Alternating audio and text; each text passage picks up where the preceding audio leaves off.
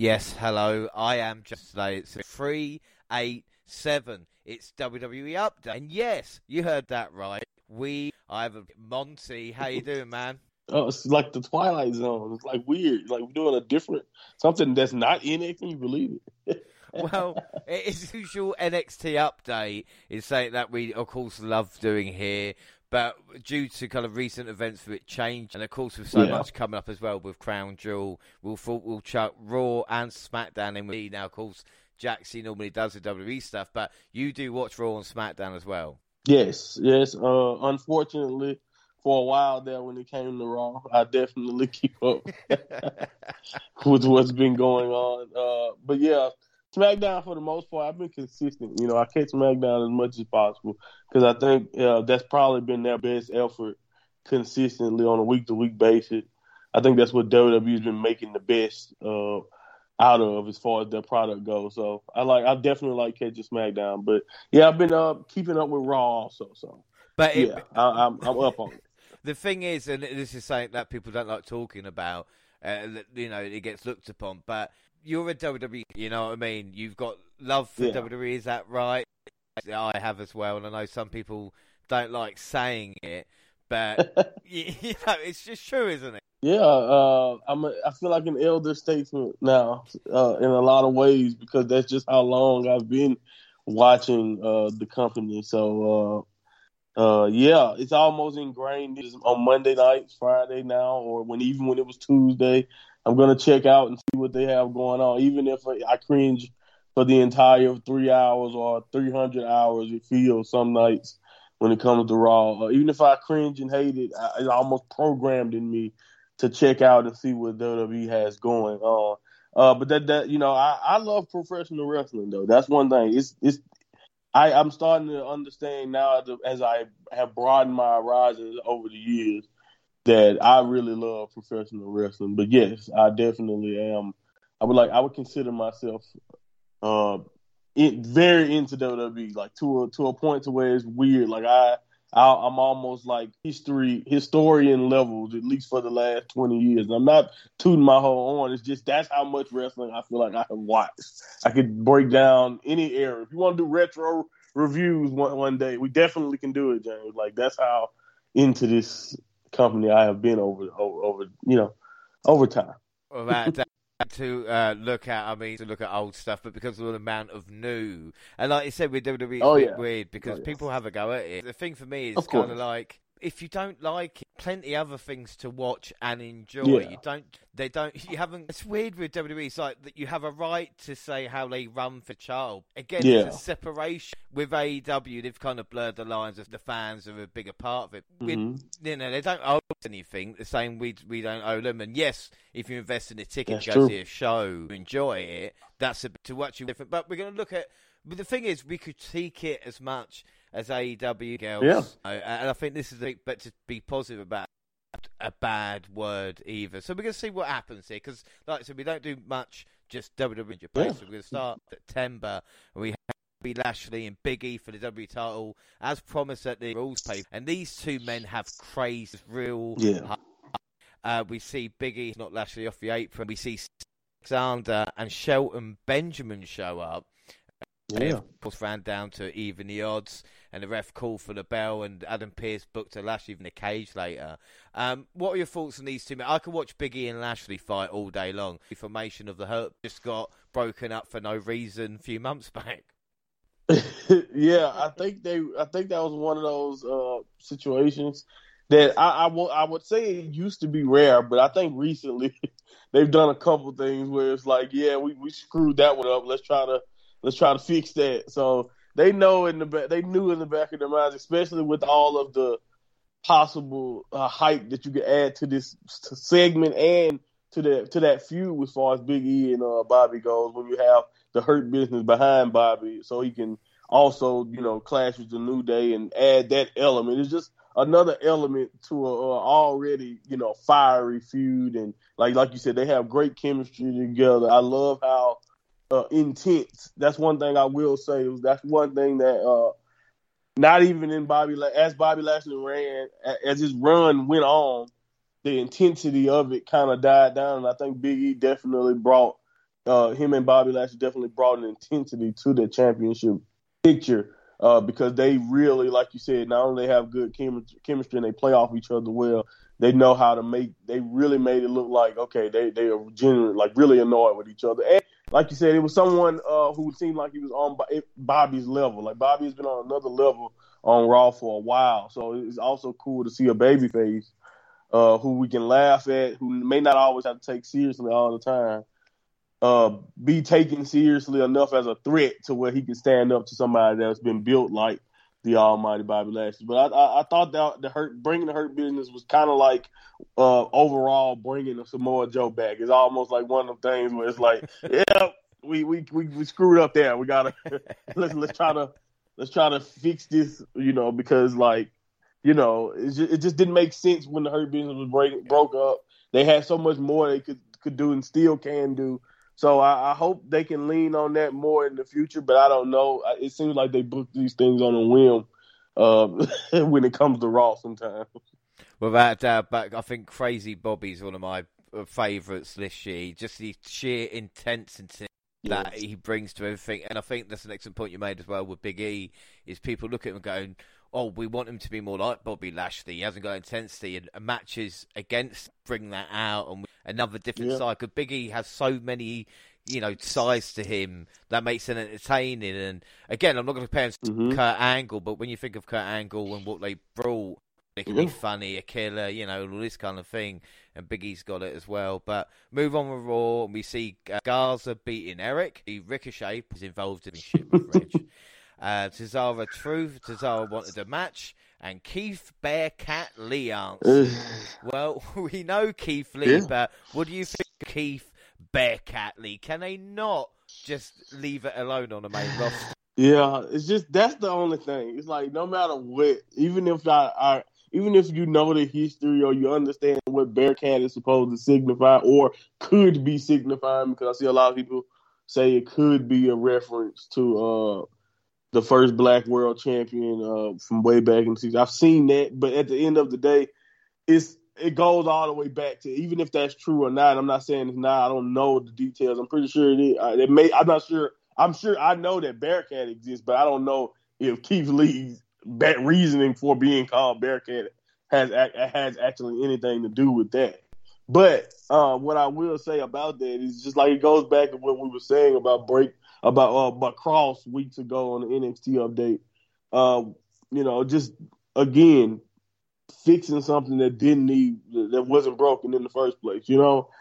Making changes for the sake of changes. What's the point of adding Bearcat there? It doesn't really make Keith Lee sound any more or less intimidating than it did, honestly, before that, in my opinion. And then again with the gear, I didn't really like the design of the gear and how it looked. But again, I'm tired of nitpicking every little thing they do with Keith Lee. I just hope whatever it is that they have going forward, that they can actually get him on television and get him in the ring, because we all know that that'll be the only way that he'll get the credit and the looks that he deserves, is when they just actually let go of all of the restrictions that they seem to keep throwing in his path, and just let him wrestle and do what he can do best. And I understand the health condition thing and all that, and it being in the air, but if he can go and they can go do stuff with Tozawa, then I believe he should be able to allow to showcase what he really good at. And we all know that's what NXT allowed him to do. Overall, you may have not liked the Bask in the Glory gimmick, you may have loved it and the song and all of that,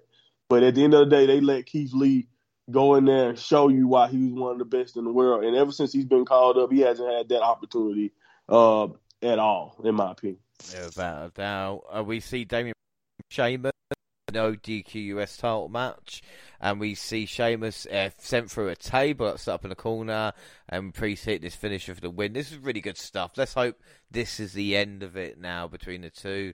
And then we get Jinder Mahal, Veer and Shanky versus Ali and Jeff Hardy. The Hills won. Enough about that. A crossbeat Riker. Let's hope they've given up on Jackson Riker. That's me. AJ beat a good match as well. We see AJ. And then Doudrop answers Charlotte Flair's open challenge for a Raw Women's Championship match. They did that in the worst way possible, by the way. Well, even like she just like 3 seconds before the match, she tells you that she's challenging Charlotte. So it was weird. But anyway, go ahead. I was about to say, we see Eva's music hit and that distracted do drop. But for me, it's good to see Niven mixing it up with Charlotte. I hate calling her do drop, but she's happy with it.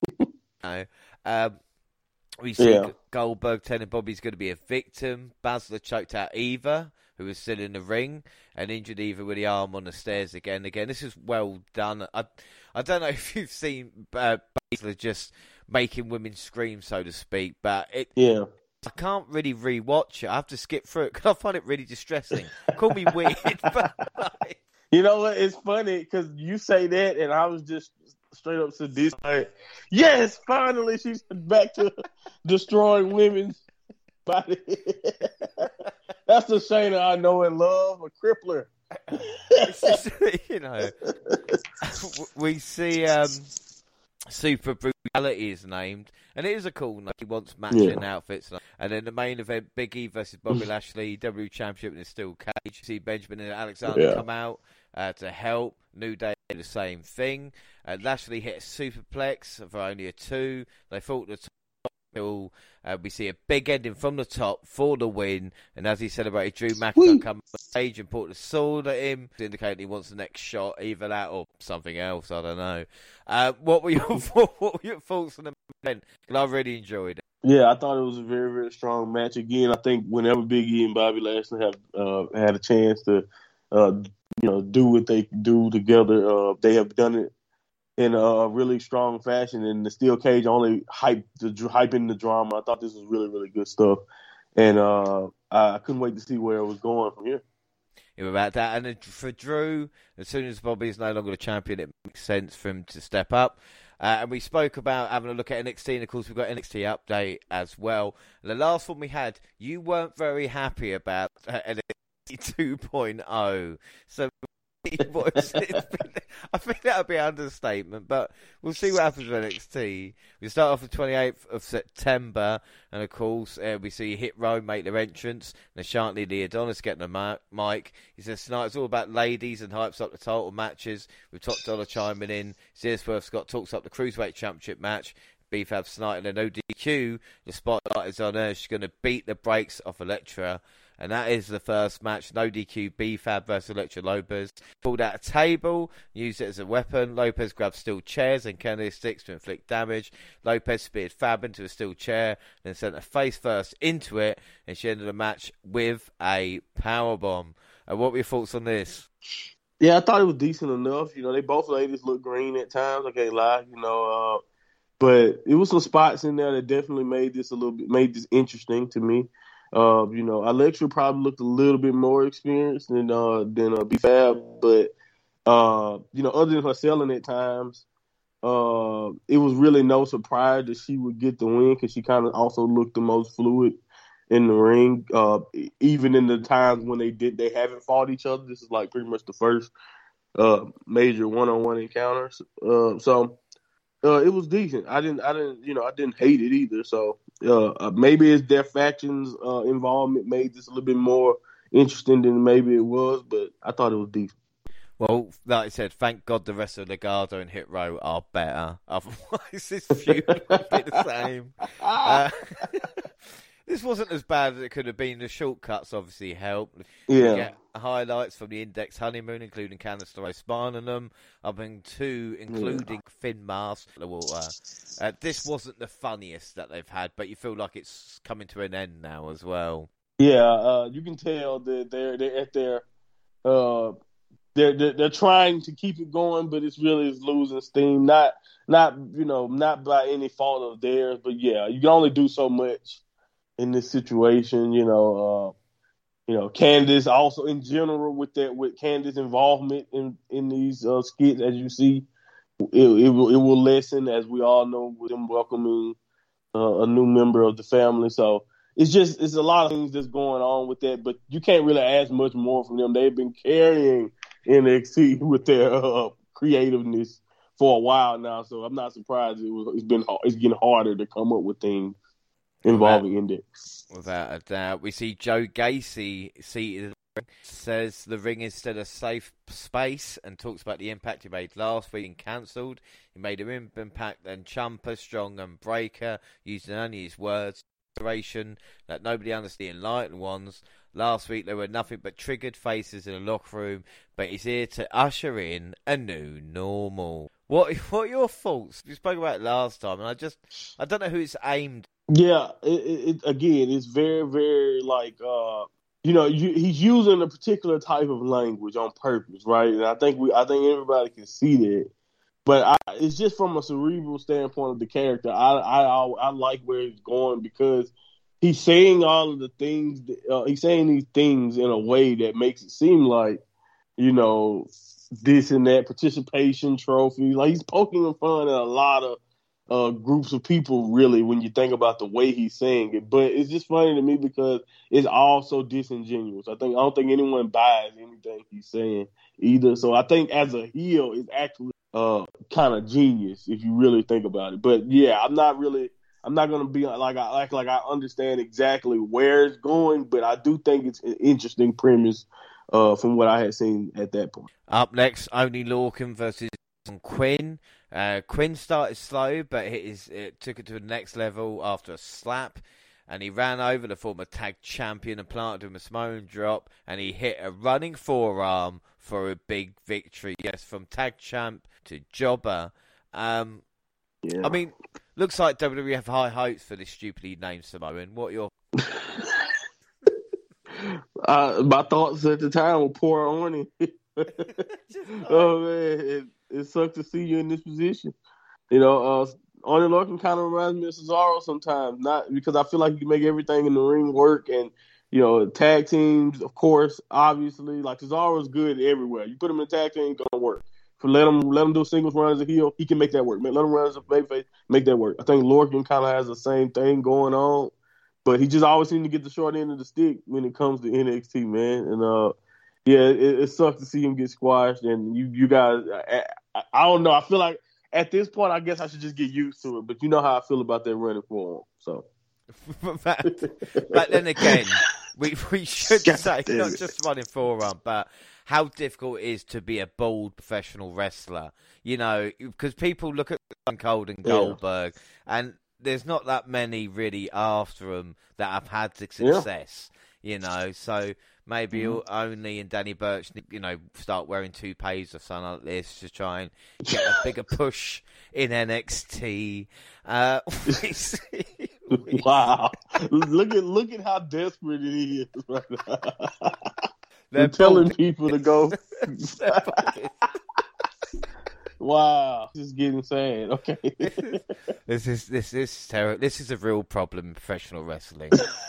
People don't talk how much bald wrestlers struggle. Look at Gene Snitsky. Look at Just Incredible. Look at all these wrestlers have suffered. White bald men have suffered more. Bald men. That's a real tragedy in wrestling. All right. I'm glad we managed to speak about it. I'm having a really hard time thinking of a good one. You really got to be on to something. We need to start raising money for white bald wrestlers. The people that really need it.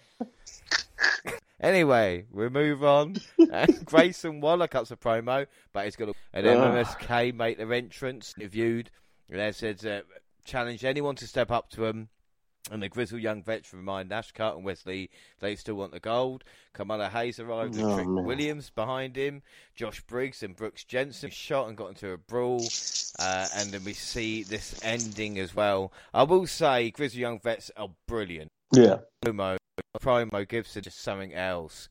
Asking, speaking riddle. This doesn't fill me with exciting low. And it doesn't matter if it's NXT 2.0 or the normal NXT, they still don't like MSK, do they? So... No, it doesn't matter what's going on. Even when they're both in the veteran role amongst these teams, no, they still don't get along. It really sucks too to see GYV. I really feel like they have potential to be great dominant tag champions, but I don't want to ever see them really fight MSK again because at this point they hammered it home that MSK is better than them. You know, with the way they booked it. Look, you know what I'm saying? So it's like that's how bad it's gotten for GYV, and I think they're like the most legit team left, pretty much. But again, Zach Gibson, a white bald wrestler. All right. Fair enough. I'll leave it at that. It's an epidemic. Watch out, Chumper. Right? That's what I'm saying. Like, I was just about to say, he's like the only one in a good position right now. We see Gonzalez cutting a promo about how she's going to win tonight. Interrupted attraction. He gets given a rose. And Mandy Rose says the top looks good on Kel, but it looked better on her. Snap. We see Toxic Attraction make their entrance for a match for the tag team title, Shirai and Zoe Stark.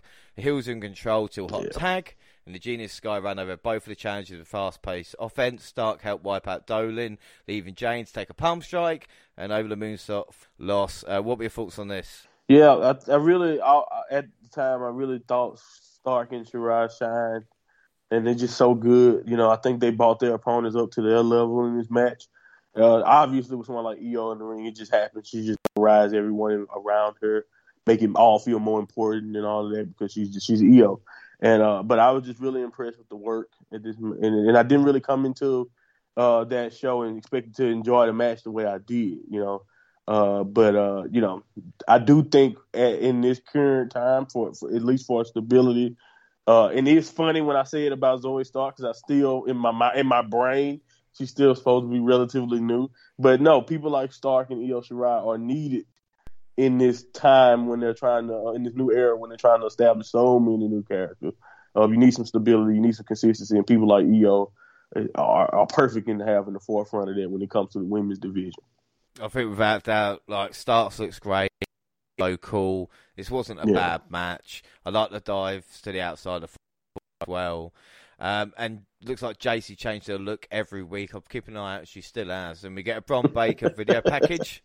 And then see Boa and Mi Ying make their entrance to send us to a break. Ciampa is interviewed via satellite from a gym. And he responds to Bron Baker. He understands Baker isn't a patient man. But it took him 908 days to get the title, and he never lost back. There's no doubt in his mind that Bron will get a shot sooner rather than later. Oh, shit. Looks like Bron is. And then Andre Chase versus Boa. And Chase did not believe in any what TNA was buying, but much time mocking Mei Ying at ringside. He got a fake set up for Boa. What can I say? The only thing I can say about this match is Chase wrestled in the jumper. This is literally what I wrote. I don't know what to think about this match, honestly, but I thought Andre Chase was entertaining. I don't think he should wrestle in his teacher gear, though. No, he shouldn't. He probably shouldn't.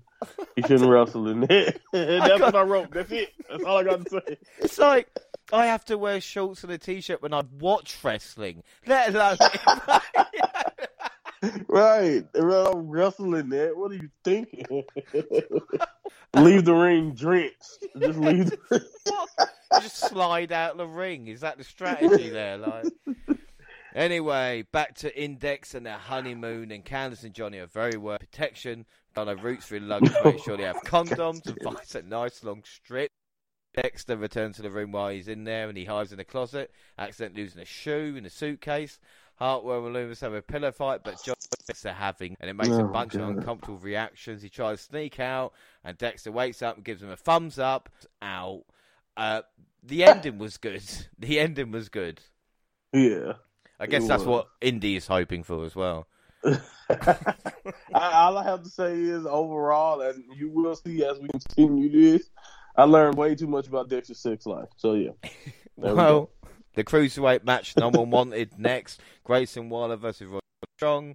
We see the two go back and forth as well. I tried to get a win or not. After a devastating rolling cutter, Waller was close, but Strong rebounded with a running knee win. What were your thoughts? You know, I wrote that Waller is definitely still annoying. But he did impress me at times. You know, he had chances to win, so I didn't think it was bad. I thought it was a great showing from him and Roderick, you know. But Roderick is always solid. So this was pretty fun to watch. I remember at the time, as much as I still think Grayson Waller is annoying. Well, this is the thing. I mean, I asked you what you thought of the match, and you've been that kind of great thing back. And for me, I see a lot of kids mucking around in the crowd and empty seats. And the thing, you know, the kids in the seats, but they just go running around and it looks empty and you get annoyed by that. And then I saw Grayson Waller and I thought, oh, ooh-ee, ooh-ah, ting-tang, walla walla bing bang. So I guess we were kind of looking at different perspectives in the match. But I'm sure it was fine. But don't you think there's so many wrestlers, though, can do what these guys do? Good match, you know? Maybe I wasn't paying attention. Yeah, I don't think you were watching at all. And you know what? As a journalist, I understand completely what's going on. But I tried to give it a shot. I tried to be like, you know what? I'm going to watch this with a critical eye. You focus on the kids in the crowd. Well, yeah, I can see one of the dads going, fucking, come here now. You know what I mean? No, fuck. And there's another kid who's got he's one kid who's got his hands on his ears because it's just too loud. They're just too young. And you think, why did a parent bring them to a wrestling show if they're just going to do that? There's no enjoyment from that child whatsoever. You know, no, absolutely nothing. I like how you just avoided the fact that you know nothing that happened in this match. So you go into more detail about the crowd. Look, I thought the colour of the poor choice. You know, I thought Grace really is. That's not what we want. But the Diamond Mines celebrate the ring afterwards, and then we see L.A. Knight is interviewed backstage. He asks if he looks like a punk and said he's the young crowned NXT champion.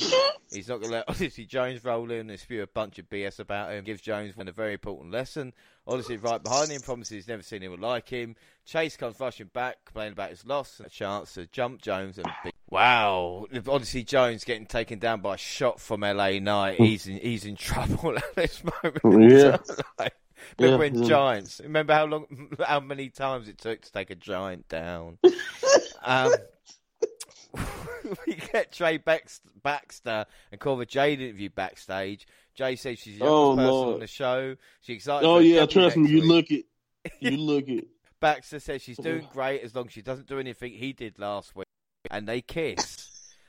It's just what the great fuck? Advice. What the fuck? What? And then you know what I really am offended by? They just expect us to care about this. They obviously expect they showed us kiss. They showed them kissing twice in 2 weeks, twice in 3 weeks. Who cares? Okay. This cunt's half the size of me. He lost last week, and yet he's got a girlfriend and a fucking eye. What? And I haven't. What? You than me? Like fuck you. I mean, you did pick him to win the tournament. Yeah, Instead of winning the tournament, he picked a woman. So, he's not won. He's not. Since I picked him, and yeah, the girl's like, "Oh no, you did really well." No, you did. Shit. No, he didn't do well. Oh, but she's 20 years old. Oh, Barrett. Oh, my God. Barrett's commentary was so perfect. Oh, my goodness. Well, wait till we get there. All right, let's go. We get Lashley dishing some dirt on the out and talking up Manjuro to Real Man or Andre Chase. I'm trying to skip the parts as quick as possible, really. Stuff. Holland, make that Riley jumps in. Down joins up a break. And Carla Riley, Holland, we're back. Cole kicked hard, but Holland responded. Kyle O'Reilly went to top right. Pete Dunne arrived. O'Reilly knocked Holland into the bruiseweight and rolled up the big man for free. And afterwards, as Dunne's beat down O'Reilly from Wagner, everybody arrived to even the odds and send the Hills running. Kyle is not the chosen one. What are your thoughts on this? I wrote, I'm sure this is solid wrestling, but this match wasn't really doing it for me. I think it was because of my lack of investment in pretty much a lot of the angles on this show overall, or just my lack of investment in these two guys. Either way, I maybe this was solid. I'm not gonna lie, like they had my attention. So that's what I said at the time. They didn't really have my attention at the time, Ridge Holland and Kyle O'Reilly. As a matter of fact, ever since I don't even remember why Kyle O'Reilly still has a problem with Holland, and I don't even know where this problem comes from now that I think about it. No. Looking back, and again, I didn't care. I didn't really care. Again, facial disfigurements or disabilities, I would never mock the afflicted. So if Von Wagner has got something like that, then I do apologise. Because he's really weird looking dude. I don't know. Yeah, he got the Neanderthal forehead also. If people go, we don't, evolve from apes, you go, look at Von Wagner. Yes, he's a great example. Yeah, exactly. I'm sorry. If that's insensitive, I apologize for James. Yes, apologize. I'm sure I will hear about it from the Von Wagner Trust. Anyway. My goodness. Yeah. That exists. The Tony D'Angelo gets another promo. Lead Tony. Yeah. And he says stuff like, and Raquel Gonzalez makes her entrance. The main event is Frankie Monet versus Raquel Gonzalez. Monet came in with a plan against Gonzalez, using her speed as well as her comparable power to lay a champion. And Monet took too much time stomping Gonzalez to go for the win and ran right on and allowing Gonzalez to use the momentum to hit the Chingungle bomb for the win. But afterwards, Toxic Attraction attacked the Robert Stone brand and laid out Gonzalez to stand tall over the champion. Wade opened up on commentary dating. He lost. Not only did he open up about the course a lot of dating, they talk about he lost light and hunger to carry on. It was quite interesting how deep he got into this. For me, Monet double in now, because I thought she might be the chosen one. They've just Rose lifting that title sent a shiver down my spine. You know when someone walks over your grave, that feeling. Just God, that's what you gonna compare it to? That's what I compare it to. It is something that I did. I should have, because it really when you put all the pieces together with the Pritchard news, and we know Triple H is probably not his hands on. If he is even back, I doubt he's even back. I'm pretty sure he's still recovering and chilling or whatever. So it makes all the sense in the world if you think about the way Mandy Rose has been booked. It is just stereotypical WWE in the last 10 years if you really think about it. The way they booked that whole faction thing right there. But what I will say is that when she returned, I was wondering where are they going to go with this? Because she was on the main roster for a while, so I figured a title shot would be coming. But I do know what you mean. It's something that you probably didn't think you would see. You go from Io Shirai to Raquel, and now you possibly maybe going to Mandy Rose. Can you think about that? And not even mention the Baileys, the Sashas, and the great history that belt has at this point. Oscar, that's such a great track record. And then and it's possibly end up in Mandy Rose's hand, which is it's just a crazy thought. You probably wouldn't have thought of that a few years back. I know you wouldn't have. No one would have, most likely. But anyway, I thought the match between Monet and Gonzalez was good, and it didn't have the build of heat to take it over the top. And I didn't really find anything wrong with what they were doing, of course, in the ring and all that. It just, for some reason, I felt like that match wasn't as big a deal, and they kind of reaffirmed that by right after it, letting Mandy Rose come and attack the champion and let you know that, we're getting Frankie out of the way right now. This is not continuing. We're going to Mandy and Raquel. Yeah, it was a bit like that, but we're going to try and cheer ourselves up now. By October 1st, SmackDown, and we're going to go to the draft. Yay! Oh, yeah. DeVille and Pierce announced these picks poorly. I mean, whose choices are these anyway? It's pretty bad. Why don't you just tell us who they can pick and who's doing? We might give a fuck, It's just so... Right, so we got the picks. So Roman Reigns went to SmackDown, Big E to Raw. Obviously. Charlotte to SmackDown, Belair to Raw, McIntyre to SmackDown, RK Bro to Raw, New Day to SmackDown, Edge to Raw, Happy Corbin and Madcap Moss, SmackDown, they got me started, Rhea Ripley and Nikki Ash Raw, Hit Row, SmackDown, Keith Bearcat Lee Raw, Naomi SmackDown, Ray and Dominic Raw, Jeff Hardy SmackDown, Austin Raw. Now, that with the first night, Bianca Belair to Raw, and was probably the most surprising one for me. I don't know about you. Bianca Belair to Raw. It probably was a little bit surprising, but their division need a shakeup so bad that any changes to Raw's women's division will make sense to me. The most surprising to me was not a doubt in my mind Hit Row. I really felt like they, as good as they are in NXT, I did not see getting called up.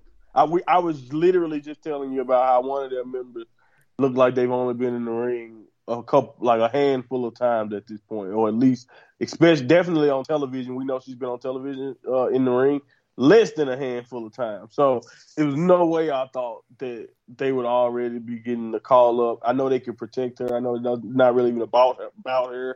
But who knows what's going to happen to Hero on the main roster now? Because I thought they had potential, and they were nowhere near where they could be. You know what I mean? When they were in NXT. So sometimes when you kind of get called up a little too early before you're even ready in NXT, I don't know if I'm too positive. But I feel like Isaiah will be fine. So I don't know. We'll see. But Hero definitely was the most shocking for me. With the stuff happening on Raw and SmackDown, you kind of, to make up your mind on the first, leave it as that. But weren't too bad. Of course, McIntyre SmackDown was always alright. But we see the Tribal Chief making his way to the ring to kick off the evening's broadcast. He asked for Baltimore to acknowledge me. And then he handed the mic over to Special Counsel Paul Heyman. And Heyman recapped his client's victory over Finn Balor Extreme Rules. And mentioned the name of former associate Brock Lesnar. The Beast made a surprise appearance to a thunderous ovation. We see a tense stare down, gave way to a physical count that saw Reigns fire for a series of right hands, only for Lesnar to take him down with a suplex. He added a few more to Jimmy and Jay before taking him down with a pair of F5s. And Lesnar stood tall to close out the segment as dismayed and rattled Reigns exited. What were your thoughts on this? Yeah, I thought this was really, really good. I knew. I also thought it was a little bit of a gamesmanship, little strategy here by whoever is making the decision on the main roster, because that finish at Extreme Rules, it may have I'm pretty sure it rubbed some people the wrong way, and I'm pretty sure I wasn't the only one who was sitting there confused on how, or at least trying to figure out how they would explain it. And they went the smart route and just said, nope, we're not going to explain it at all. We're just going to go right into the Brock Lesnar, right into the stuff that we know the live crowd will want to see right now. Let's gloss over what happened last Sunday and let's just move on.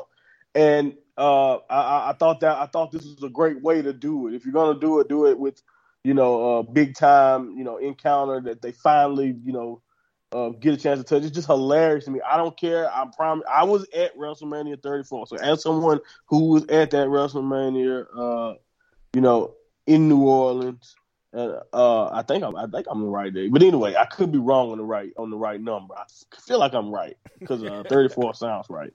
But I was there, believe it or not. Maybe I got the numbers right, but I was there. Damn it. Anyway, you were at a WrestleMania. Yes, where Roman Reigns and Brock Lesnar main event. So they were the last match, and everyone there took a collective dump on that match. So it is what always get to me. It's always going to be funny to me to watch the reaction of the crowd now, and it just shows you what all you have to do is just switch character positioning or booking. And just showing you just how much fun you can have with a live crowd, because I was there when live crowds did not want to see these two people touch again. And now, Brock grows a beard, let his hair tie his hair up a little bit. They changed Roman's character, and now it's very anticipated. It's just I'm always bring that up, but it's funny to me when I think of this segment right here. Well, the thing is about it as well, like I said, of being so cool, his belt buckle, the belt buckle with the little logo on it with Brock Lesnar is brilliant. And only kind of, you think about the interactions these guys have and how electric it is, and only kind of Rock and Austin had the chemistry for each time they met, the crowd would go crazy. And like I said, it's just a shift of roles, and now it feels how many times have these guys faced off, and the reactions they're getting now compared to back then, 100 times. Yeah, it's on another level. It's unbelievable. Well, we'll move on to Charlotte interview. She's so glad she's off Raw. And I'm glad she's off Raw as well. Me too. So much time, yeah, without doubt. We all are. Get Happy Corbin and Madcap, and Owens lost to Baron. Well, Baron said he'd rather no one kicks out of his WWE champion. Looks like for Kevin, it's end of days. Oh, you cheeky. No, it wasn't that good. Right. But no, I will say this about that. I feel like Corbin, when he was depressed, was on to something. But I think I figured out what happened. They found out that he was getting over, and they're like, we actually found a way to make people like Corbin, and that, and Vince just, or whoever makes the final decision these days is just like, no way, we can't have a world where Baron Corbin is a good guy. They feel sympathy for him. Let's ruin it and make him even more annoying than he ever was before. Well, no, okay, no, this is probably just as annoying as he was when he was the authority figure. So never mind. Probably more than that. We see Drew McIntyre interviewed, and of course the blue suits him. Reigns is the end goal, and SmackDown is where it all started. Then we see Edge coming through the curtain, showing no signs of the injury that threatened his career. But after a recap of Seth Rollins' threats from last week, the Edge addressing Rollins, he dared him to come out, and instead Rollins appeared outside of Edge's house in North Carolina. He entered it and made himself at home. We see Edge frantically called Beth Phoenix and a mobile. Rollins, I think they should have done more. Like, they could have created some kids painting, put it up there, and when Rollins looked at it and said it's shit, picked up and ripped it up. Make him a bigger arsehole. Go round and have him smiling while smashing shit up. And, act like a Joker. They go, oops, did I do that? Oh my God, And it reminds me of a lot of stuff in WWE. That it's like they're doing the same thing, but it's a very, very watered down version of it, because it's definitely a callback to Edge going to Cena's house. If anyone remember, everyone knows it, but it's missing one of the most vital things about Edge showing up to his house. And everybody, I remember it to this day. That week, I hated Edge. He literally slapped John Cena's father in the face. Like, I'm not saying I wanted Seth to go abuse Beth or anything, but I'm just saying, like, you definitely can put some other scenarios there to make him do something. Now, of course, breaking and entering, yes, it's bad. We get it. All right, sure, that's enough of a line to cross for me to want to hurt you. But he definitely could have went a little bit further because, like you said, I literally can reference Edge going that extra mile, if you see what I'm saying. So, I see exactly what you mean. I remember when Stone Cold broke into Brian Pillman's house. I would have loved Rollins breaking in. Don't even get me started on it. I love Rollins breaking in, Beth Phoenix there with a shotgun. That would have been perfect. You just have Seth running out of there, or it black out again. The screen black out like it did there. Yeah. You know what? You remind me. Triple H showing up to Randy's house with the sledgehammer. Like he did some damage. He destroyed that rental home or whatever that was. It threw him out of the window. Like, do some damage if you're gonna show up to a wrestler's house. Well, we move on. Morgan versus Carmella. The match started after the latter produced a mask to protect her face and laid her rival out. We see New Day and Street Profits defeating Alpha Academy, Ziggler and Rude. Another really fun multi-man match. Fans really into it. Backstage, Brock Lesnar interrupts an interview between Gaylor Braxton and Jeff Hardy to feel he's a free agent. Thanks to Paul Heyman in his private locker room, Roman Reigns ordered Heyman to Raw, where his task was to draft to SmackDown. If not, leave him for dead on his cousins. I was speaking and I said to her, if they put all the backstage Roman Reigns segments on like a box set or, just on a program, for me, I'd watch it like it was Sopranos. Like, this for me is what I wait for every week. I agree 100%. It's like, that's literally how they protected him and, set him up in perfect position like that. And it's like you said, every week you're playing. Every week you're watching, you're just looking to see what's going on backstage with Roman Reigns. Who is he mad at this week? What is he yelling at Heyman about? Or whatever the situation is. I agree. It's great, compelling stuff. And Roman has hit it out of the park every time for this entire run. It's really insane when you think about it. Credit to Paul Heyman and his tears. I will say that as well. So that unbelievable that he can do. Up next, Bianca Belair and Sasha Banks made their way to the ring for the WrestleMania rematch, but Becky Lynch interrupted proceedings, heading to the announce position. We get into the match, and this was a great match between the two. Without doubt, Belair delivered a modified glam slam for a near fall. She added a handspring moonsault for another 2 count. Banks answered with a double knees in the corner and followed with a frog splash.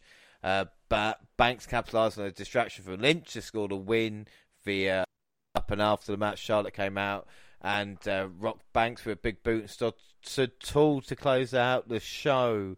So what are your thoughts on this? All right, like I was saying, I believe this is a really, really good segment. Like you said, the chemistry between Sasha and Bianca is absolutely off the, they're really, really good. They off the charts. They have great chemistry with each other, and I think it shows. And the match itself was what it was. It was a typical WWE television finish, really distraction. Here we go again, type of thing.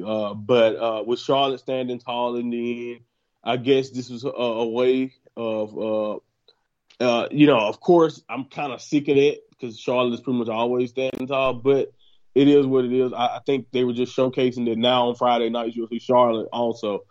And, and this may be more your images at the end of shows to come will be Charlotte standing tall or whatever. So it worked. And I do love also seeing Bianca Belair kind of, it's already she did it herself with her work as champion over the most of this year, but it's great when you think about her as elevated, because I feel like I've always looked at the WWE Women's division and looked at it kind of split into tiers, whereas like you have maybe an Asuka who can get over the hump and be up there with the rest of the 4 horsewomen, but it's really interchangeable. Then you have that second tier of, it's not even interchangeable. It's like it's really like tough to get in there to be taken seriously enough like that to get a title reign like that. And you can see Bianca is definitely someone that they like enough to put right into the fire with a Sasha Banks, with a Becky Lynch, with a Charlotte Flair. And I think that's really, really cool to see if you've been like us who've been watching Bianca kind of from the start all the way back in NXT. Yeah, without doubt, Blair just getting better, and it's nice Becky Lynch hates Michael Cole as much as Bayley, but nothing takes effect till after Crown Jewel. Why the fuck did they do it now? But anyway, yeah. So we got Lynch to Raw, the Usos stay on SmackDown, Bobby Lashley stays on Raw, Sasha Banks stays on SmackDown. And then Lynch started the show and said she was back on Raw. Charlotte interfered, then Belair, which set up a main event later. I will take Lynch with the star power over Charlotte all day long. I like Lynch stirring the pot as well. Raw just got massively better. It's a shame you leave Heyman for dead, though, I suppose. And then we get Priest versus Jeff for the US title. He took Priest down with a twist of fate and climbed to the top for a swanton. The Priest rolled him and stole the win with a crucifix. Hardy was given a post-match. Theory interrupted. He took the pick, and then Theory destroys him with a clothesline and a knee to the face. What did we think of this? It's Austin Theory, and of course we know and love him from The Way. He's now on Raw, and I thought this was a great introduction. Yeah, I agree. I think this is a good start. For his character and where he can be headed down the line. I'm not sure where they're going with him. I'm always weary, always a little bit, paranoid when it comes to these call-ups, especially when the character seems to be contrast to what they were doing in NXT. Like, I know we're not talking about Toni Storm, but Toni Storm is a great example of someone who seemed like they were finally trying to do something and get used to playing a heel character. And now that she's back, now she's on the main roster, she's just regular old, I like 80s rock, Toni Storm, basically. Same thing kind of going with Theory after playing this role of making people laugh and not really being taken seriously. How would they present him going forward? And I do think this was a good start. I mean, without doubt, Big Papa Johnny would be so proud. As for the match, I like the finish. Priest has style written over him. We've spoken about this. Such a huge fan of Priest in NXT, and it's paying dividends now. We see Seth Rollins moving to Raw. Shinsuke Nakamura and Rick Boogs down SmackDown. Priest stays on Raw. Sheamus moves to SmackDown. And then Brooke versus Baz. Kirifuda clutch for the win. And after the match was over, Baszler kept attacking Brooke. Doudrop came out to make the save. Mansoor Mustafa Ali lost to Angel Garza and Humberto Carrillo. Have a matching outfits. That's all I asked for tag. I want. With another quick match though, and then AJ Styles and Omos stay on Raw. Baszler moves to SmackDown. Kevin Owens moves to Raw. Ziggler Lee moves to, and then Big E and McIntyre faced off, or Big D as we. Ziggler came out, took credit for both. No one calls him that. Well, it's D to me. Ziggler came out to take credit for both. And I will say, Ziggler has got an excellent... He's got a better record than The Miz, to be fair. I mean, Miz's record has been terrible. There's not actually anybody he's built up, whereas Ziggler, with, of course, Big E and McIntyre have both been champions. So, I think, thank you, Dolph Ziggler. I agree with thank you, Dolph Ziggler, for different reasons, probably. But what I will say about Dolph Ziggler is I am sick of him whining. This seemed like the exact same thing he was doing with Kofi's gimmick, except now when he was doing it when he was fighting Kofi for the title. But now, instead of saying it should have been me in your position, he's saying, "Hey, you owe all your success to me." His character is very, very predictable. But I do agree with you. Thank you, Dolph. You would be surprised his involvement with a lot of people's favorites. Dolph Ziggler was right up there for a long time. He definitely don't get the credit he deserved, in my opinion, for that run. But and Dolph still gets used now. He's still useful now. He's not. Especially as a worker, he may not be taken as seriously as he once was, but he definitely, I think, has value. Just WWE has no clue what to do with older talent a lot of times. That is true. We then get a tag match. Dirty Dogs come up short against the Faces. Ziggler was excellent as promo low. This match was a fun. Then we get a quick segment of Owens hitting Akira Tozawa with a stunner. To Raw, Viking Raiders stay on Raw. Finn Balor moves to Ricochet, moves to SmackDown. Nikki Ash on the line against former champions Italian into Faces 1. Another quick match. Then Cross stays on Raw. Carrillo Garza moves to SmackDown. Bliss on Raw. Cesaro stays on SmackDown. Then Goldberg made his way out for announcements, talk about Lashley and how he choked out his son Gage. It took the almighty lesson of the stage. Lashley agreed to have a match, barred. Goldberg thanked him, and the stipulation gives him a license. What? Cedric Alexander and Benjamin tried to attack Goldberg from behind, but he easily took him out. When did we say we're going to kill a murder pit in wrestling? When did that happen?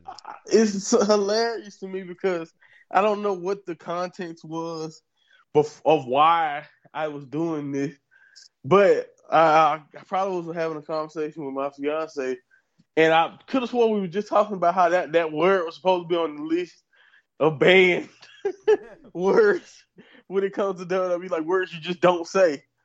So it was very, very shocking when he said that.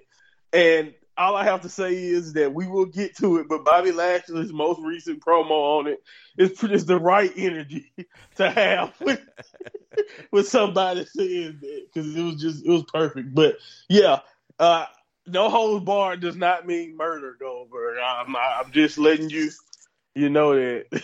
I honestly believe it. And then the Hurt Business coming back together to get destroyed by Goldberg managed to pick themselves up to face the New Day and got beaten again. But we see the Street Profits come out and congratulate New Day on the win and the new movie, The Undertaker, on Netflix. I'm waiting to. They all hugged and shared a look up. And it was just Raw again. Riddle and Orton came out to get an answer because the Viper wants to challenge Omos. They got in a fight with the Raw Tag Team Champions Styles with an RKO. The match never happened. It was an okay segment. Final rounds of the second night of the draft, including the picks. Carmella moved to Raw. Ridge Holland moved to SmackDown. Yeah, that's going to work. Gable Stevenson moves to Raw, and Sami Zayn stays. And Zayn again. I mean, conspiracy last. Carmella is ahead of him. Anyway, main event, Charlotte versus Belair. Belair hit the kiss of death. Lynch pulled her out of the ring and sent her in the crowd to again, not a bad main event, but no. I mean, who created that move? I think it feel like a WWE creation at this point, or at least that's who they give all the blame for DQ finishes. So yeah, right, like you said, it's just typical Raw. Talk about a match for 2 out of the 3 hours just to have it end in a no contest or a DQ or whatever. So, right down there, alley. Well, not drafted. Bailey, Oscar, because both are injured, that makes sense. Elias, Eva Marie, thank God. Grand Metallic and Storado, apparently they both are. Lacey Evans having a baby. Slapjack, Titus Johnson, and Davey. And they just got me in catering. Well, they don't do catering anymore, do they? Just sitting around going. Yeah, just there. Well, there's nothing to pick us up, from a bad Raw or a Raw then going straight into NXT. We've got October 5th.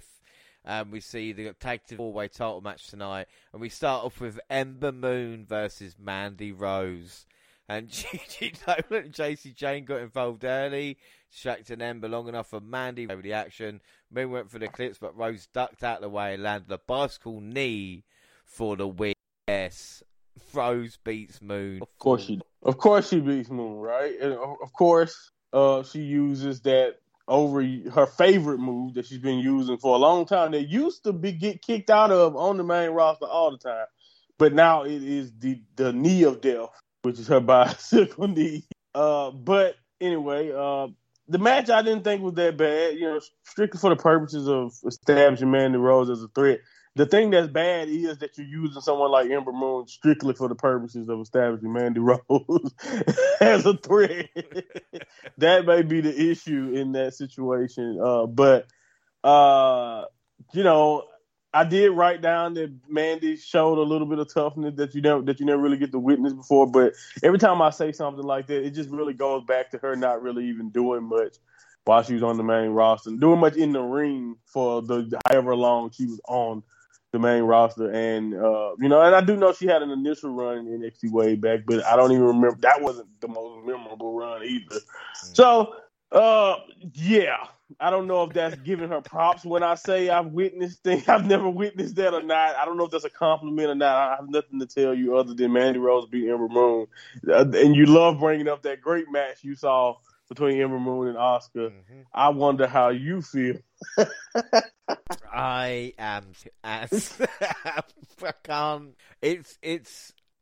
I just don't know. I don't know what they've done. It's like, we have the best. Let's fuck it up. Who and they keep repeating that. Also, I think they've also mentioned that they still. I think Raquel said it, and someone else even said this is the best women's division in the world. You're gonna have to stop saying that, okay? Well, we see commentary congratulate Hit Row on being drafted to SmackDown. We get a package from Legado del Row out for SmackDown, saving her ass. And LA Knight versus Odyssey Jones. Chai survives, distracts the net breaker, got foot under the bottom of the rope, but Chase knocked it back in the ring, allowing Knight to get recount. It looks like Knight, he's going to be a vital part in helping the younger guys. This is okay, but that's all you can say, really. This was a short match. That I did note that. I did think it was good to see LA Knight win, but not for the reasons that anyone think. I was worried that his new direction after a great story with Cameron Grimes would be just putting the kids over, if you see what I mean. But Andre Chase having a bachelor's in BS, according to Vic, was also a pretty good line. So, yeah, that's what I wrote down from that moment. I'm sorry. See Cameron Grimes in interview backstage. He put over as a Baxter making out locker. Pete that all up and blows. Pete challenging him to a match, and Grimes rolls by girls to hit on them. And this was just like the older. And then we see Ciampa making his entrance, and Von Wagner is chilling in the locker room where Kyle O'Reilly rolls up to he's got his back. Wagner took it and respects Kyle because he's got heart. Kyle O'Reilly interrupts. And don't forget Ciampa, and he challenges anyone to step up to him. Bron Breakker arrives in Halloween Havoc and the Black Card, except to give us done anyway. But what if you're hearing from Joseph? And no doubt Bron looking Havoc excited versus Ciampa. No, I'm not going to lie to you. I don't think I can I don't think I can fool you and make it sound like I am. I'm not excited about it, and it has nothing to do with Ciampa or even Braun for that matter. I think he has a bright future, and he's definitely going to be fine as he continues on. You know what I mean? It's just I will never be a fan of the unearned, out of nowhere. You know, just because you look legit and you beat. I understand he beat LA Knight. He pinned Ridge Holland, I think, and but that's just 2 matches that I remember seeing, and now he gets a title shot, and I understand that I'm supposed to appreciate his ferocity and him being fearless enough to just go right into this challenge, and I think we all pretty much are not wouldn't we would all be shocked if he found a way to beat Ciampa, but that's the thing. I don't see them giving him the belt, and I do believe it is way too early to for him to be in this position. Now, is it possible him and Ciampa can still turn this into a really good, compelling match? Yes, but I think that's because of how good Ciampa is, and I think he can carry the young fella to a really good match. But I do believe this is a little bit too early. Well, we see Joe Gacy. A lot of bit too early. We see Joe Gacy cutting a promo from a dark room. He says he sat with the righteous, won't crash like a safe spot. We're gathering you in Hartwell and Persia. Perotti are chatting about Indy's tournament. Extra is 9.5. And they open the door, seeming weird and Hardy go in the other direction. And then Ikemen Jiro versus Joe Gacy. And Jiro never got a good lighted opponent. Gacy, a handspring clothesline. How he balled glare down at Gacy from the crowd off. That is Parker Bordeaux. Looks like they're going to go with the Gacy gimmick, I suppose. I mean, this was... And then we get a Duke husband. But Jade comes out. If Fairy does, she knows it's called Jade that does. And then Leroy Locker dominated the action. Yeah. Great. Another loss. Just what Monet needed. And more about the relationship with Baxter as well. I was really happy with it. Oh, yeah. It was beautiful. Like I said, the funniest part, best part of this entire thing is Wade Barrett pointing out that she's in her 20s, so she'll get tired of him, or Trey Baxter will do something to ruin it before you know it. Oh, I love that thought process right there. That negative thought process is a perfect way to approach young relationships. Anyway, I'll get to it when we get to our overall point about NXT. But yeah, the amount of times that we have seen it, and the amount of times we have seen the WWE special, I like to call it the roll-up. Yeah, everyone honestly loves a good roll-up. We see Ciampa interviewed, and Joe Gacy walks up and he says if he could be added. So what did he do to deserve it? Again, making the go viral even more unwatchable. Cameron Grimes versus Pete Dunne.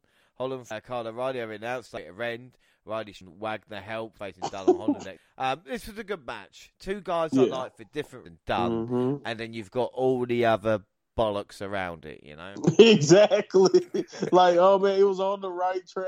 And, when I thought this was just gonna be straight up, I was actually kind of excited, but at that point I was just like, please hurry up and get Holland away from Dunne business. And as far as like that, I never really cared about the combo of them together anyway. But I think they're both better off alone. So yeah, if this was a regular one-on-one match, this thing could have been special.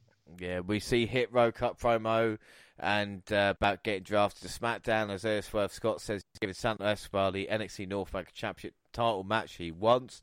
This is, like I said, an end of an era which is only starting. And then Malik Blade versus Tony D'Angelo.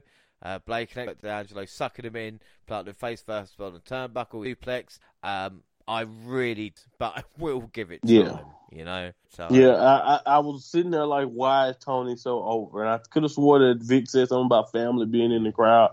I didn't know if he meant it literally or if he mean it mafia style. I don't know.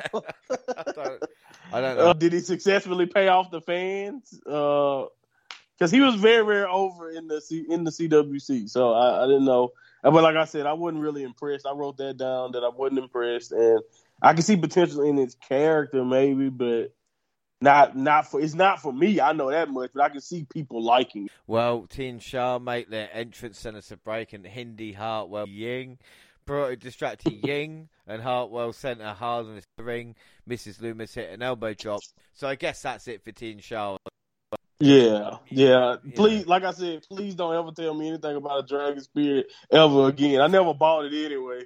But don't ever tell me that ever again. If all it takes is the elbow drop to put her away, and first and foremost, and then not only that. By the way, once again, Barrett being a highlight of my night. Said Loomis is a part of his anatomy snapped off. So yeah, Indy do not play around. You guys. Thank you, Barry. Well, we see Lash Legend hang around in the kitchen. Up, said the interview. Gonzalez arrived in the odds.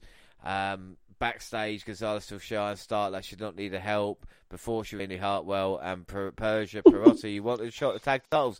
Why are they trying to ruin my favourite division? And why can you get a title shot just walking up to someone and say, can just walking up? Shot? Yes, you can. Oh, thanks, oh mate. My goodness. What has happened? Like, they used to fight for everyone used to earn everything is here. At least it felt like it for the most part. Or at least when they did the walk-up challenge, they had like so much heat in between them that it made sense. Now they just, like you said, it's just, hey, just take your pick. Open challenge season. Regal has no job because he's not making the matches anymore.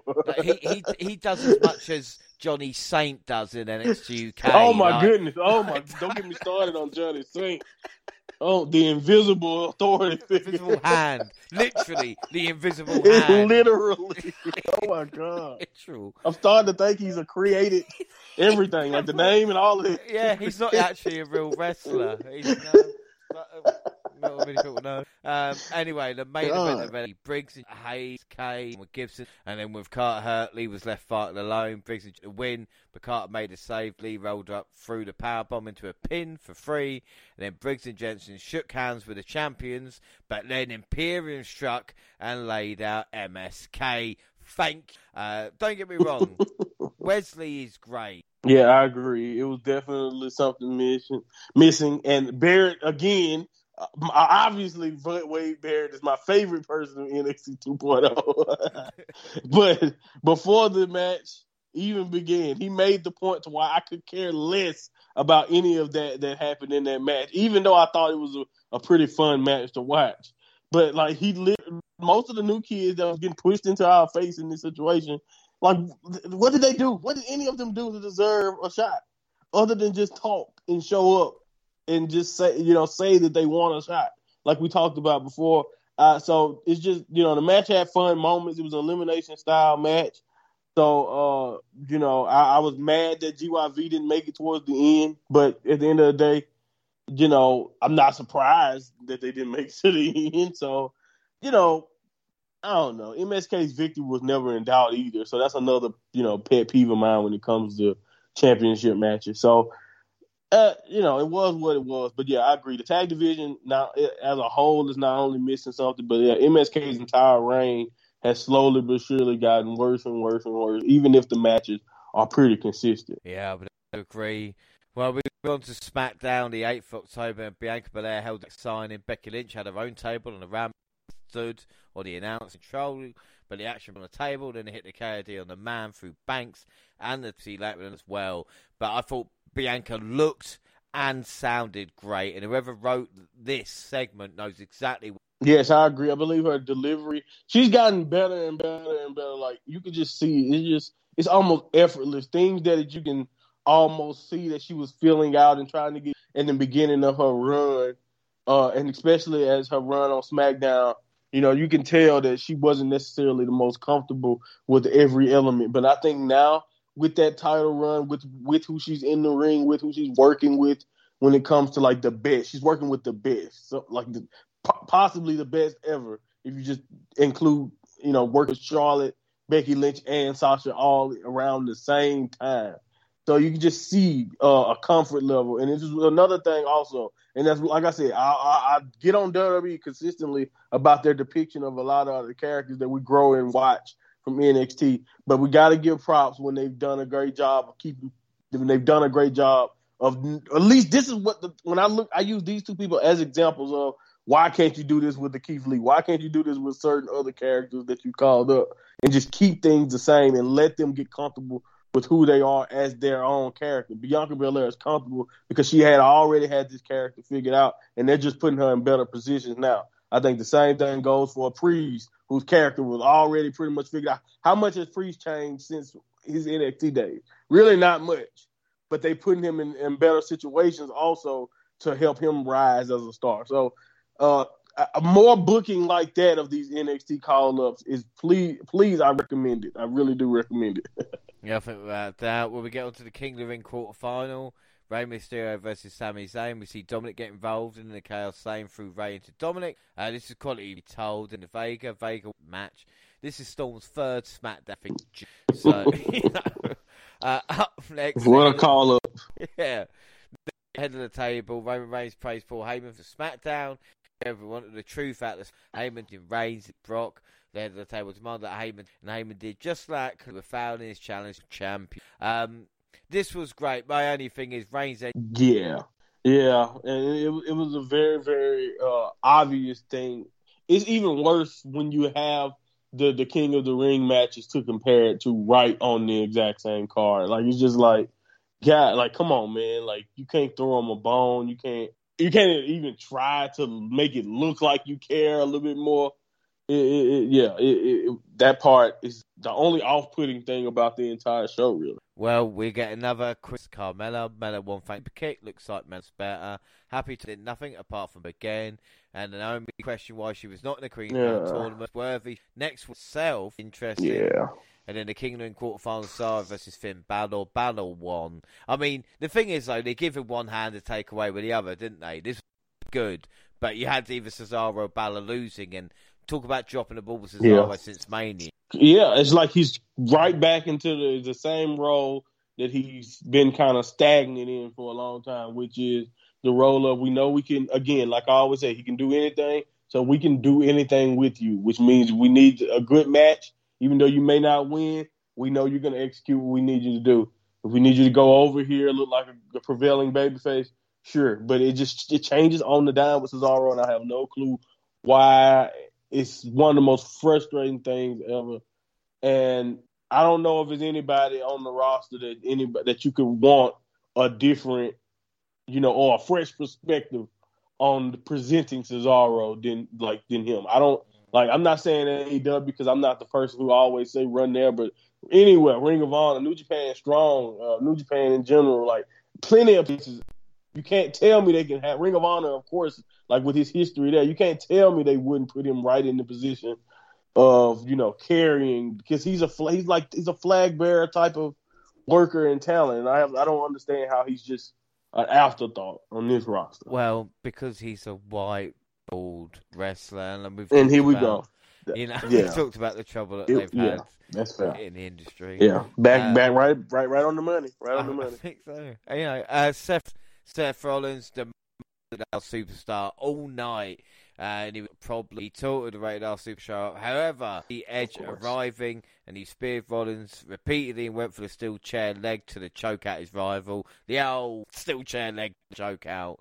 Rollins ducked out for safety, and grabbed the microphone and named the stipulation Hell in a Cell. I don't know about you, but Edge chest massive. I mean, I don't know if he had. I think it's because he had a tight shirt on, and that might be. I'm just playing, but yeah, definitely looked huge at that moment. I don't know if he just. I really feel like he just put a size too small shirt. Well, Rollins was gold again, and Hell in a Cell match. I mean, this has been a good. I suppose that match ends what it did back in the. Well, I hope so, but yeah. It's funny to me that Saudi Arabia gets that. Get a match of that caliber.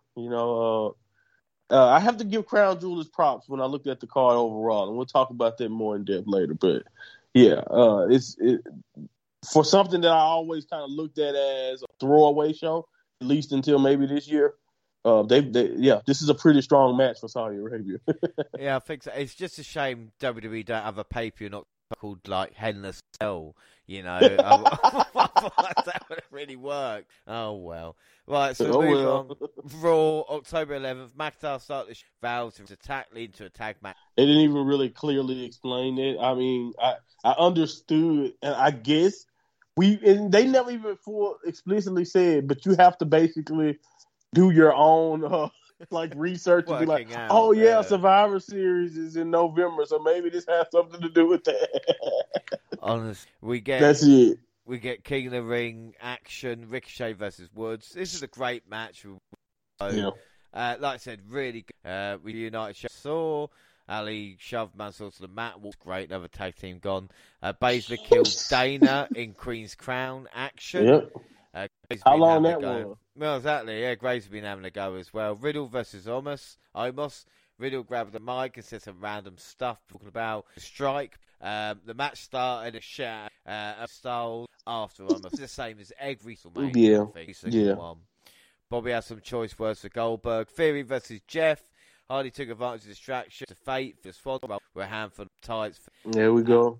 I think Jeff is. I've been saying this for a while. I just don't think he's all in. And would you blame him? Yeah, I mean, if anybody could be a slip slow, it's Jeff Hardy. Well, based on what he's been through, based on how much he's been able to withstand for so long. And honestly, I don't necessarily think it's always him. I just think you can tell that he's a step slow because of not only how long that he seemed like he didn't age, but what he used to do. It's something as simple as the way he do the whisper in the wind now. It's like he does it one step at a time. If he does it, he's going up the turnbuckle one step at a time, and then he's doing the corkscrew.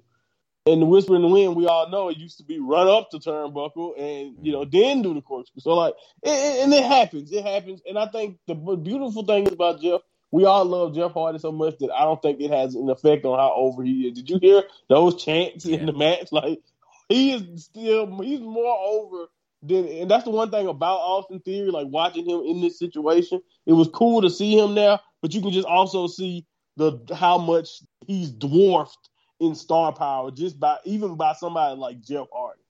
If you see what I'm trying to say. Like, he's just dwarfed in notability and star power. And I think that's the problem a lot of the newer guys have when you compare them to people like Edge or Jeff Hardy that come from that era that wrestlers that is most popular. I mean, that's true. Well, we get the second King of the Ring quarterfinal of the night featuring Kofi Kingston taking on Jinder Mahal. Veer and Shanky were at ringside for support while Woods came out with King's Fair. We wanted Kofi versus Woods, so of course all won. Sasha Bianca Belair versus Charlotte next. Blair partner for double get fight until the man was the last one. Another demon. I mean, what the fuck is... I'm not surprised because they have a hard time booking definitive finishes in general. So it's of course when you have 4 people involved that they want to protect, they always going to choose to let's protect them all with another DQ finish, not realizing that how can we take any match you ever build seriously with that. I did like how much the partners fought each other. I love that element of the match. It was different. You're not used to seeing just partners full-fledged. Like, WWE love making people who don't like each other team up. And for some reason, they always either work together until the very end or somehow they win together, of course, right? Well, I did like how from the very beginning, these ladies all just decided to fight each other. Like I said, and then we get took place to drop. But the women's Queen ain't just, and I know a lot of people have had a go. And it's not a good. No, it's not. And really, also, let's just be honest with you.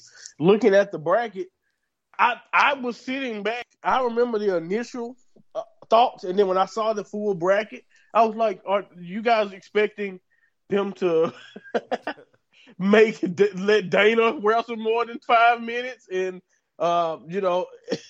like, if you just looked at the bracket, it was almost predictable, if you can see what I'm saying, that these matches, it's sad. Yes, no one wanted that and no one expected, especially when you have Liv Morgan, who they just dropping the ball on completely all the time for some reason, and Tony Storm. You got talent like that on the other side, and you just, in general, you hear all of this noise about women's revolution and how important it was, and like I said, but it goes back to what I just said earlier about the women's division on the main roster having tiers. And if they don't look at you as pure money right now, you're not on that tier with the Baileys, the Beckys, the Sashas, and the Charlottes. You know what I mean? And like I said, it's some people like Oscar and other girls who are interchangeable there. Alexa, who is sometimes up there, but sometimes they use her for as a lower tier or at a top level lower tier type of situation. So, but it's been like that for a while, and stuff like that allows it to continue that way. Like, think about it. Rhea Ripley probably deserves to be on. It's just as important as a Bianca, but she's in a. No offense to them as a team, because I don't mind them as a team, but the tag division don't even have another women's team in it right now.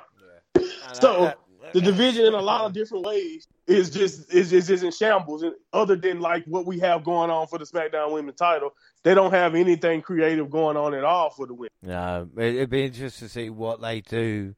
Out of the main event, McIntyre pulled Biggie out of the ring, and they fought a ring. Scott was busted. The ref counted Biggie out. Before him down with Jay. McIntyre hit Biggie with a Claymore to end the show, standing tall. There were so many things wrong handled. And I've got to say this as well. The crowd, it was like being back in the last fight. Yeah, I agree. Yeah, and and I don't blame anyone. It's just like, it's predictable. I literally seen a great post about this online on Twitter. People talking about how at this point it's almost a better situation to end up at a house show than who wants to sit for 3 hours for the cluster of fucks that Raw has turned into. That is almost more lucrative and just like more of a better idea. You want to go have a good time with the people that you like or from the WWE roster, you might as well just go to a live event. So, I think that plays a factor when it comes to it. But yeah, they have good things. They have, like you said, with Becky Lynch being on Raw, they have potential to make decent shows and still make this watchable content. But yeah, they have a long history of just bad Raw habits, if you so know what I mean. And I think you mentioned it earlier when the particular segment ended a certain type of way, and you was like, well, that's just Raw. That's a perfect way to point it out, because it's just certain things that comes with watching WWE programming, especially Monday Night Raw. And that's one of these things. They haven't been consistent for a long time, when you really think about it. You get a great week here, decent week there, then the rest of them are just Raw. It really, really is. But we got the last Senate row getting jumped by a Duck T-Fag. Got luck tonight. And then Joe Gacy promised before the match that Snowflake, better in NXT, Haaland, watches Gacy. We see Gacy Moonsault setting up a fairy tale ending, which Ciampa hit with a second effort to win. Haaland laid out the NXT champion. Gacy had to calm the monster down anymore. And then backstage, good attack, but Bron Baker got involved to run in. This wasn't a match, but this woke Big Boss match might have in the long run.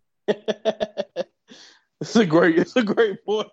I like that. I like the woke Big Boss, man. That's a great title for it, what he's doing. I do think in the ring, though, I can see why he's a newcomer that they focused on. They like, I think this match shows you that he has a future with especially in the ring. I thought it was a good performance from both men. It was a good opener, I do have to say, though, NXT is just full of weirdos at this. Yeah, it is. Speaking of which, Toxic Attraction maker, they got on the mic doing Havoc, and Rose Gonzalez, they're going to have gold ways to follow Harry's game. Boom! Look, I know they're going to win gold, like it, and then Zion Quinn makes his entrance, send us to a break. Yeah. When Quinn got in the ring and I saw these two things, is that something for his entrance? And I realised, no, it was the microphone's attraction, which was just left in the ring. Back from the match, we get a vignette of somebody dragging a Manic Blade and Quinn. The fans were, I hate it exactly like Diamond. Yeah, I agree. They did that, I think, because I think Toxic Attraction interrupted the Gacy thing, because Gacy, I remember Gacy was ogling Mandy, when she walked through. So yeah, I don't know why they did that at the time, but yeah, as far as the match goes, squiggity squash. Malik Blade make me miss Leon Ruff. I wrote that down. The only reason why I say that is because he's in a similar role as of late, that to where I remember Leon debuted. So shout out to Leon Ruff. I don't have no clue if they were just going to show all these new faces. Why would they get rid of someone like Leon? He had a future. I don't get it, but I don't understand anything they do. So not surprised. Well, yeah. Go ahead. I was about to say Zion is Irish, so it wasn't well. So his name is his creative wrestler name is a rib. That's it sounds like a rib. I've just made it up, so hopefully it works. You know I still hate the running form, but I cheered for Bo Dallas when his finish was a bulldog. So maybe I'm a hypocrite. Well, we see Swerve Scott is interviewed back to the Soldier. He's fired up at the top. We then get Ivy Nile, but Froz got rid of the feathers, eyebrows. I don't know if you noticed this, but Niall, I don't know if he's struggling. Person, you're not meant to be. Yeah. Oh, fucking hell! Like, yeah. Like, I don't know. I agree. It didn't have the torture rack. Definitely didn't have the effortlessness that you would expect. Not Lex Luger-esque. So. Right. It felt like her version of it actually looked like it hurt her worse. Yeah. She looked, come on.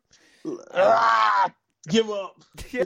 Well, Malcolm Bivens hyped up Ivy Nile and the strong Ikemen Jiro, which technically it was. It pretty much was, yeah. Judy, Jiro answered back with my mind from beating down Jiro, but he was stopped by Nile, then laid out by Strong. I think Mini Swagger looked okay. As for Jiro, that's called making to the time you. Yes, and I think he's been doing that so far since his debut. Every time he gets a chance, he's trying to leave an impression, and I think he does a good job of that. I really like Ikemen Jiro. I can't lie. But we all know that this was meant to show what Julius Creed can do, and I think he impressed. I don't see how you can look at that and not think he's an impressive wrestler in the ring. So I thought this was cool, but I do want to point out that going into that segment, the way they did just reminds me of so much main roster booking. It's almost headache-inducing because, a promo leading directly into a match has been done to death. It's been done to death. But okay. Well, Gonzalez wants to spin the wheel, make a deal against Mandy, and then we see you want them to be blindfolded? I'm a fan. The fans, yes. Okay, there we go. Not see Mandy. Lash Legend about not having Riley and Von Wagner and Holland. Cool Carl worked on, and the big man went at it, but went to a break. Carl works on again. Wagner got the hot tag, and they were double underhook spinning, and finally to Wagner they bumped fists. It was alright, but Dunn deserves better. The two big guys in other roster. Wagner should have dropped Carl. Yeah. Oh my goodness, that's mean now that I think about it. Just, you know what Kyle has been through. It'd been great. All of that damage Holland did when he returned to NXT. You remember, just like, just think about. I was like, yeah, Holland is gonna be trouble, man. He's just taking out people, and just to finish it off by putting over Wagner. And I don't oppose that move. It's just. Overall, Ridge Holland in NXT, all the way back to his failed attempt with Pat McAfee. It just didn't work, did it? You know what I mean? It just never really worked out when it comes to NXT and Ridge Holland. But the thing with Ridge, like, in an alternate happened, or Jody, like, Ridge would have beaten Ciampa. That week he beat Thatcher and then faced Ciampa. Ciampa got the win and then became NXT champion, and Ridge is losing right onto SmackDown. Yeah. Like, what happened? Anyway, move on. Chase University vignette, and he's swearing to Angelo. Basin locks Lashley's producer into a trunk because that's what Italian Americans. Right. And then home and watch Rocky. It's not stereotypical at all. No, they watch Rocky. So we see Grayson Waller getting inset. He talks about former Golden Gloves champion and a natural predator. Hudson versus Grayson Waller. Waller went from tripped up in the ropes and tights. Very short. So a stunner doesn't. It don't. Oh my God, it doesn't. But that good roll up gets him every time. It was hard to take seriously, man. It was under. It's hard to take it seriously in general if it lasts under 5 minutes. So that's what she told me, by the way. But these guys have potential. Well, I don't know why I wrote that, but maybe they do or maybe they don't. I like Duke Hudson before this gambler gimmick. I think they just they ruined him when they gave him a character. They went, he's a really good catch. What does he say, boss? Poker chips. Poker. He needs poker. And then my goodness. Him and Grimes can form a team. Poker in the front, liquor in the back. So Escobar, promising Legado will stay backstage. It'll swerve mano a mano. Dexter Lumis backstage with and Perotas will make her entrance, send us to a break. Into the match, Amira and Sarai. Yes, Sarai. Or Sarai. I don't fucking name anymore. That's how little. Sarai. Why? Fireman's Carry Hartwell quickly. Right? Oh my goodness! Like, just beat us over the head with the faction. God. I think the best thing was his EO going, I don't like you, and then you're going to say you don't like me. Yeah, you're right. I don't like you. Yeah, you're right. I don't like anyone. We see Cameron Grimes are rolling up and asking Duke Hudson, and he says it's not about wins and losses, it's about likes and swipes. And if Grimes would, it was Grayson. No, I blacked out. Who cares? Who cares? People stop listening by now. We get a recap video package of Snow Seeker, commentary, younger brother, and a commentary hype starts. In the main event is Swerve Scott versus Santos for the NXT American Championship. We see Scott attacking for the bell. Days again, they fight and got more tense. They dive. The Emperor took over. Frog Splash. Kamala Hayes and Joe Driver to win. Hayes attacks Swerve after them and signed a first kick. What with Santos, but I thought this was epic. I agree. My first reaction was that we finally get a North American title match, and finally a match on NXT with some heat. Like something that like they actually built up, and you're invested in both characters. You're like, man, it's sad that it's been a long time, in my opinion, since I feel like they've done a competitive match like this with the Heat. It's not all of their fault, but it's been a lot of randomness going on since 2.0 has started, and I think this is really the first. This is what I've been waiting for when it comes to what we looked for in the old NXT and what we really enjoyed. I was waiting for like a really compelling match from both, two talented guys, and it was just great. I really, really liked this match. It was a great example. It reminded me of what NXT was. You know what I mean? Like when they were really going at it, Escobar and Swerve. And then at the end, I didn't have a problem with Carmelo Hayes doing it. The only way I don't have a problem, I say it this way, because I do believe Escobar probably should have just won, and it would have been simpler and just you go on. You still have a veteran in that spot, so you can take your time and build up Hayes more or other people more, or build up the division behind the Escobar.